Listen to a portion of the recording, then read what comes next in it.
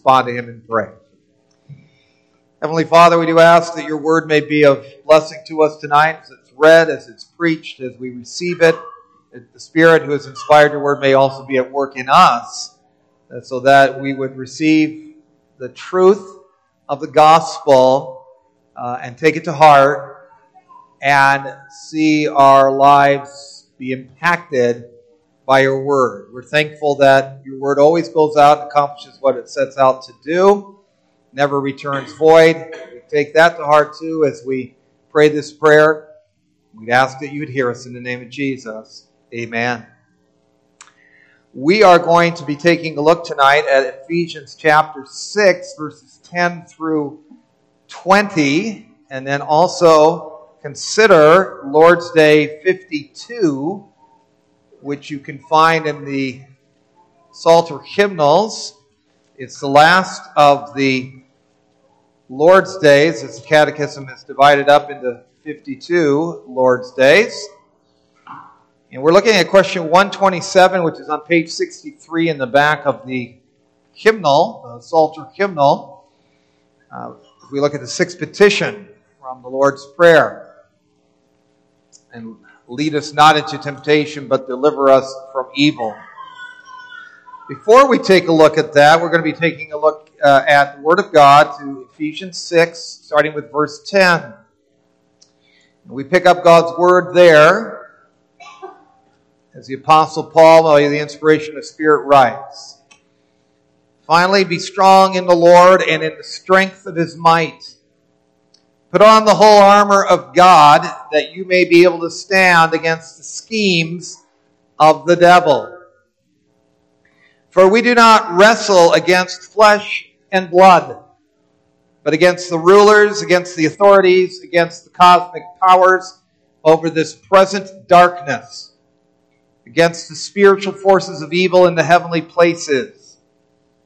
Therefore take up the whole armor of God, that you may be able to withstand in the evil day, and having done all to stand firm. Stand therefore, having fastened on the belt of truth, and having put on the breastplate of righteousness, and as shoes for your feet, having put on the readiness given by the gospel of peace.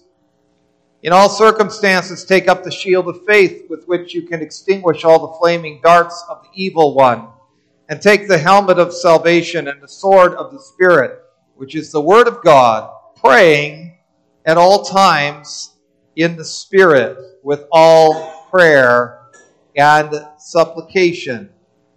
To that end, keep alert with all perseverance, making supplication for all the saints, and also for me, that words may be given to me in opening my mouth boldly to proclaim the mystery of the gospel, for which I am an ambassador in chains, that I may declare it boldly as I ought to speak." We take up, in response to the Word of God, the Heidelberg Catechism, question 127, Lord's Day 52. One question there dealing with the sixth request there, and that's this: what does the sixth request mean? And the answer that's given is, "And lead us not into temptation, but deliver us from evil," means by ourselves we are too weak to hold our own even for a moment. And our sworn enemies, the devil, the world, and our own flesh, never stop attacking us. And so, Lord, help us and uphold us and make us strong with the strength of your Holy Spirit, so that we may not go down to defeat in this spiritual struggle, but may firmly resist our enemies until we finally win the complete victory. May God's word indeed be a blessing to us this evening. We have it ministered to us tonight. The congregation of our Lord Jesus Christ, I would imagine that most of the time when we are petitioning the Lord in prayer, most likely we are thinking about what it is that we want to have happen or what it is that we need. And when we pray the Lord's Prayer, for instance, we're praying, at least at the beginning, right? We're praying for things. Hallowed be your name. Your kingdom come. Your will be done. Give us this day our daily bread. Forgive us our debts. But we find also that there is room to pray for things that we do not want. The one negative in the Lord's Prayer, you might say, you'll call it a negative, is that we be not led into temptation. After all of these positives, we end with a negative. Some of our praying as God's children in Christ then is for what we don't want. We like to pray for what we want, or at least what we need, or what ought to happen, but we ought to also pray for what we don't want. We're not looking for temptation. And we focus on two reasons for that tonight. Those who pray to the Father for Jesus' sake do so as those called, as we find in our passage here, and as we're reminded as we hear from the Catechism, that we're called to fight the good fight of faith. And Christians do that as those who know, as we see both in the Word of God, but also as we reflect it in the Catechism, that the power of evil is great, but also that the power of our God is even greater. So we start by looking at the fact that as we're fighting the good fight of faith prayerfully, we know that the power of evil is great. Christians pray in the midst of the Christian fight, which isn't like other fights. And we're reminded of that tonight out of Ephesians 6. Ephesians reminds us that it is not a fight against flesh and blood. We don't wrestle against flesh and blood. This section reminds us a great deal as it speaks to us about the formidable nature of evil, of what the Apostle Peter teaches also in his first epistle. It's spoken with a similar sort of paradox. In fact, you could extend what we're looking at from Ephesians 6 and take it all the way back to Ephesians 1, and you can see this occurring when you take a look at it a little closer. We remember that so much of the message of 1 Peter speaks to the calling of believers as strangers and aliens in this world to declare the praises of God who brought them out of darkness into His marvelous light through Christ Jesus, and to do that by seeking to live in peace and submission in the various circles in which one found oneself as a Christian, as far as it depends on that. And in doing that, as we recall that, they would live like Christ. They would be like Christ. They would be Christians, followers of Christ, who bonded them to Him, who united Him to them as their chief shepherd and overseer of their souls, and did it through His submissive spirit to His Father. And so they were not to be, as Peter would mention then in light of that, at warfare in their relationships. That was not supposed to be the hallmark of their walk in this world. Where they were supposed to be warring was with their sinful desires that were warring against their souls. That's where the battle was supposed to be found. And Paul speaks in very similar terms in Ephesians. And we recall that he first speaks in Ephesians 1 and 2 of the wonders of God's grace, right? Both eternally and then in time. Electing a people to Himself in Christ from eternity and recreating a new humanity to Himself in Christ in time. And why? Why? So that peace might be found, right? Both with God And then also among different races, as Jesus calls Jews and Gentiles together. Or we might say, going beyond that into our context today, black or white. Or, as Ephesians wants to talk about, within marriages, within families, within workplaces, and certainly within the church of Jesus Christ. That all in the aftermath, we see that so much in chapters 3 and 4 and 5 and 6. And remarkably, up until this point in this letter of Ephesians, the thrust of the instruction is about peace and harmony and unity and bonding together in the truth and promoting that bond with speaking the truth in love, speaking words of encouragement, coming together in Christ, staying together in Christ by His Word and by His Spirit. As with Peter, however, Paul knows that there are formidable foes, greater than any human foes, who are our enemies and have to be treated as such. There's a battle. There's a fight of faith. And as with Peter then, our battle, when we're Christians, opposed to all else that's being instructed, is against one's temptations, the devil's schemes, his fiery darts, his false accusations, his lies. You see, your battle, if you're a Christian person, it's not with your spouse.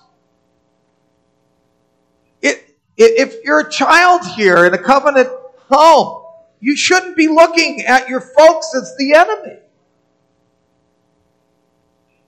Your battle is not with your parents. It's not you against your parents. It's not with your elders or your church members or your employer, not even your government. Your battle, biblically speaking, is a spiritual one. Christian fight isn't like other fights.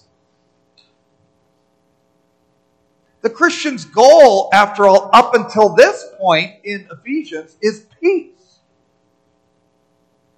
It's not about fighting with those with whom I've been called to peace in the truth. That, of course, doesn't mean that there aren't conflicts that we're going to face in all these spheres. We're not trying to be painting a rosy picture that way. But up until this point in this passage, the fighting, it's not about fighting with those with whom we've been called to peace. But there is temptation. There's that spiritual battle that we're fighting when we're Christians. That spiritual element and foe. That's my fight. Spiritual forces, those forces that are at work against me, along with my sinful nature and the world's perspective, something that we see in the Catechism described that way. The devil, the world, and our own flesh that never stop attacking. Those are they who want my fight to be with flesh and blood. If they can convince me by way of temptation that I have not been made right with God by His electing love and by the power of His grace, if they can convince me that and that's not a good thing to be involved with anyway, if they can convince me that I cannot come together in harmony with others in Christ, to which I've been called according to His Word, if they can make my fight a relational one between God and me, and me and those who are in the Lord, or my children and me, or my parents and me, or my siblings and me, and not make it a spiritual battle against evil, well, then the devil has been able to dupe me in his attack against me. True, my wrestle, my battle is not a physical one. It's a spiritual one. which is bigger.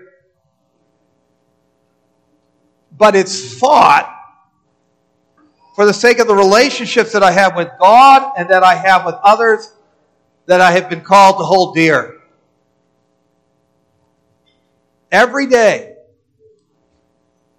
while I'm called to peace in Christ before God and those whom I am to hold dear in Him, I am called to fight the good fight. To fight against evil and my flesh and the world's perspective and the devil himself. And I'm called to fight the good fight of faith that way, with evil as my enemy. Not my spouse, not my fellow believer,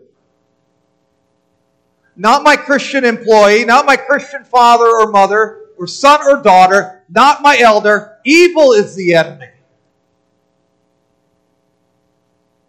Jesus teaches us that very thing. Lead us not into temptation, but deliver us from evil. Jesus teaches us to pray for what is good and about what is good. His hallowed name, His kingdom coming, His will being done, for our daily needs, for forgiveness. But He concludes His prayers teaching us to pray against evil. And against being led to temptation, to be led from temptation, to be delivered from evil. And He teaches that because He knows that evil, anything that's against His Father, is no friend to the child of God. Any enemy of the Father is an enemy of mine, says the Father's child in Christ. God's children come to learn that as their Savior teaches them in prayer as they see prayer mirrored in their Christian lives. They know that God has been good to them in Christ. They know that their Heavenly Father comes first. They also know that they've sinned against Him who deserves their all. They know God's greatness, but they also know their own weakness. Now, they know that they're God's children, but they've also shown that they're not perfect children. And while God pardons them for that and reconciles and provides and directs, evil is no such friend. Evil's no ally. Evil's no help. Evil sets them back. It doesn't send them forward. Evil wants their spiritual head. Evil is a destructive force that not only wants to break down bonds that you have, but to break down people. It's a formidable foe. The terminology emphasizes that for us in Ephesians. Rulers, authorities, cosmic powers, spiritual forces. That's our enemy. And that's what we're to fight. And if we think we're a match for evil on our own, well, we won't pray about these things. And we've been deceived, because we won't pray about that stuff, but we have deceived ourselves, and we have a short memory according to the prayer that Jesus taught us, because every day we add to our debt, every day we add to our sinning. And that's our debt, and that's our fault, and that's our problem. And that's us succumbing to evil's temptations. Is it any wonder that we pray to God, don't lead us down temptation's path, because I know myself. Whether we look at what temptation wants to do, the power of darkness, or we are left to ourselves and considering our history. This last petition is meant to be humbly spoken. When we're praying as the Lord has taught us in the last petition, we know that as God's children, while we're to fight the good fight of faith, we are not to go out looking for trouble. We're not to go out looking for a spiritual fight. We know ourselves too well. We're looking for that kind of fight when we don't see our spiritual weakness. Peter had to learn that lesson as he boasted on on his spiritual power and prowess, and that he would always be there for his Lord. He would never deny him. And yet Jesus had to wake him up and tell him to pray that you'll never enter into temptation. You're not as strong as you may think, Peter. You need to pray. People look for that kind of fight when they put themselves in places where they know from their history that they are too weak to stand there.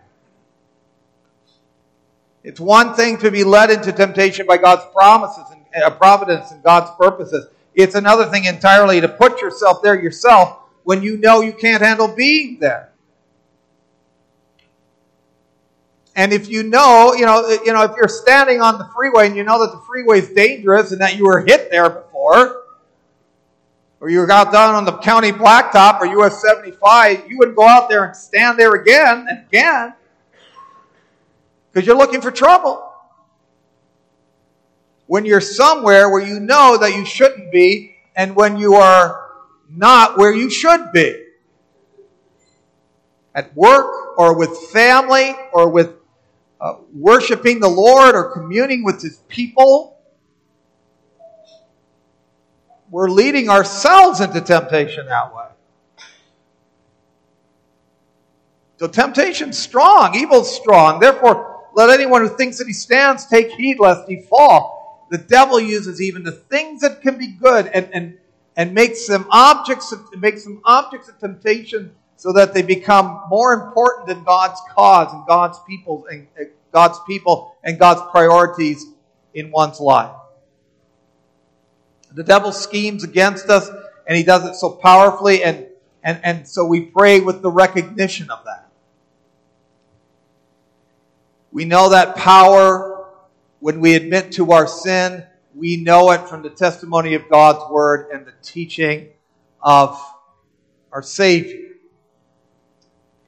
So we know the power of evil is great when we're fighting the good fight of faith prayerfully. But of course, we also know that as we pray in the knowledge of evil's power, we're also aware, just the fact that where it is that we're going with our prayers, that God's power is greater still. That he who's with us is greater than he who's in the world. That we can do all things through him who gives us strength. That those who are with us are greater than those who are with them. And our Father is so great that he is sovereign over the temptations of life.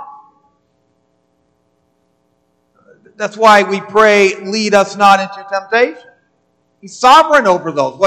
What evil means for evil, then God can take it and use it for our good. By the Spirit of God, Jesus is led into the desert to be tempted by the devil. On the cross, Jesus is tempted to come down from the cross. These are temptations of evil, but they are tests of God, which Jesus passed perfectly as no one else did. And of course, that's our gospel hope. But yeah, right, we're not supposed to lead ourselves into temptation's lair, but God in his inscrutable ways, as he deems fit, will lead us into places so that we might be tested of him. Now, others may mean it for our evil, but God will use those testing times to mold us to make us after his will. It's great comfort to know the greatness of God in the midst of our temptation. It's a great comfort to know that he's sovereign over those times. It's comforting to know that God can take temptations and make them his tests. We're not where we are, and that's a comfort too, accidentally or without purpose. God's purposes, his providences are greater than evil's intention. Evil tries to tempt us to believe that God is smaller than our sin, smaller than our crises. Evil schemes to make evil good and good evil. And from the point of view of Ephesians, the devil would rather have us believe that we haven't been blessed with every spiritual blessing in Christ, as the letter begins. That we haven't been lavished with that grace. He would rather that we not pray that the cause of Christ would be magnified in the lives of his people and those who proclaim his word, like the Apostle Paul was doing. You'd rather that you not worship him, that that you would take no pleasure in promoting harmony among his membership. He'd take great delight that we'd be malicious, that we'd break down our marriages, that we could do what we could to put wedges there, to treat our employees like dirt, to dishonor those in authority over us in our churches, in our workplaces, in our homes. That's what would happen and does happen without the power of God. It's not natural for us to grow in grace, to grow in sanctification, to overcome the temptations of unbelief and disobedience. It just doesn't happen naturally. That's why we need the power of God. That's why we pray to the God and Father of our Lord Jesus Christ, who Ephesians says in chapter 1:21 is far above all rule and authority. We pray to him who was rich in mercy when we are part of the sons of disobedience, and he made us new in Christ. We pray as those who knew that that was the way that we used to walk, and by the power of God we're convicted that we don't want to walk like that anymore.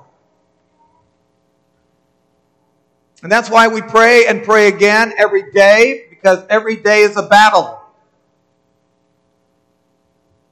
Every day we battle, and we need to be strong in the Lord and his mighty power.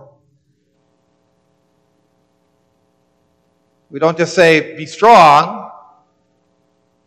We say, we need to be strong in the Lord and his mighty power. We pray for this in Jesus' name.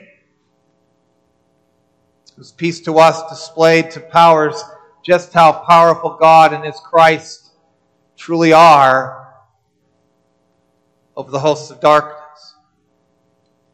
That he could 180 us, that he could transform us, that we're no longer the sons of disobedience. We're no longer in the darkness. We're in the light. We're sons of God, sons and daughters in Christ before God. In the days of the fall, Adam and Eve's sin exposed their shame, naked before God. But it was God who was able to supply for them the robes of righteousness, right? That took that shame away. Ephesians 4 says that we're called to put off what's old in our lives and put on what is new in living sanctified lives in light of God's grace in Christ and all those relationships to which he's called us. And here those garments act like spiritual battle gear. And we put on that gear as those who possess the truth of God's word, the salvation of Jesus Christ and his righteousness, and those shod with the gospel, protected in the certainty of faith in the gospel. And whenever God's word is in our grasp to fend off evil. Power of God is greater than the power of evil. It's the only way we can fight off temptation, which is why we pray for it, and we find that power in the spiritual battle gear God supplies. And even here, we're praying for what God promises. God began a good work in us, and he'll see it to the end. Well, at the end of this prayer, we're reminded that God will see his children to the end. The end of their battles here on earth, but also the end of all times. When the final deliverance from evil is going to be ours to enjoy forever. That will be the end of this prayer in another way, because at that time, what God has promised and what we have prayed would happen will have been answered to the full.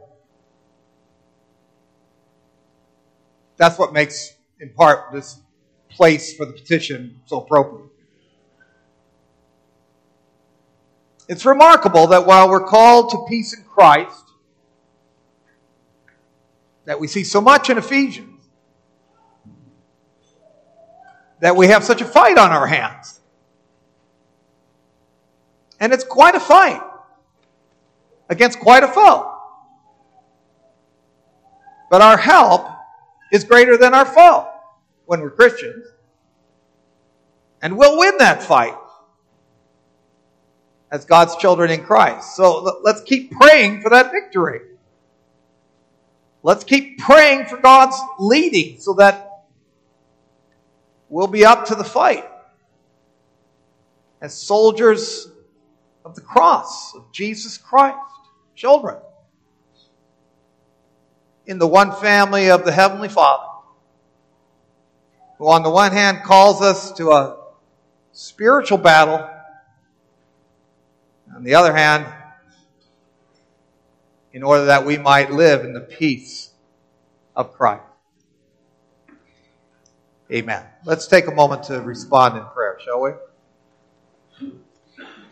Heavenly Father, by ourselves we're too weak to hold our own even for a moment in these battles to which you've called us.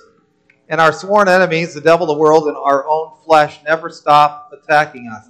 So as you're calling us, dear Heavenly Father, to the kinds of peace to which you've called us, first before you, and then in all the relationships that you've given to us, uphold us and make us strong so that in seeking to live out that peace of Christ, we might be good spiritual soldiers of our God and Savior, so that we won't go down to defeat and spiritual struggle, but we'll firmly resist our enemies until we finally win the complete victory that only you can provide. You accept our prayers, Lord, as we bring them before you in Jesus' name.